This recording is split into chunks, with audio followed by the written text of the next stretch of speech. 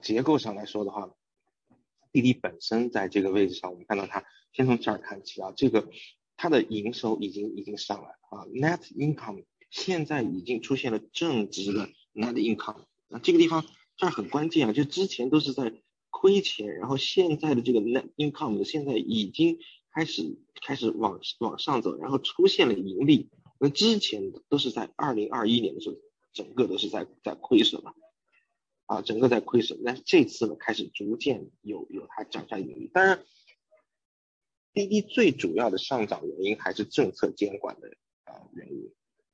啊，政策监管变化，然后产生的变化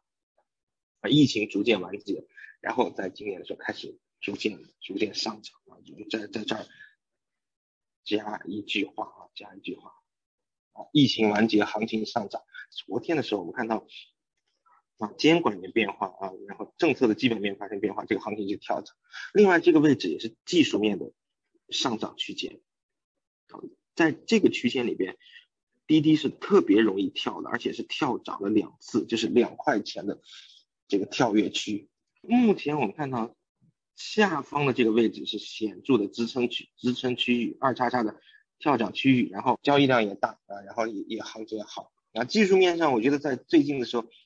它的空间其实是比较大的，而且目标位置，我觉得以它现在的目标位置呢，我觉得在 trading view 上给到了 4.17， 啊，我觉得它的目标位置可能是在相对中长线的目标位置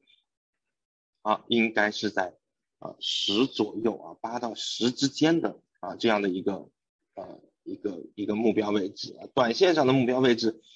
在4左右的4点几的这个位置啊，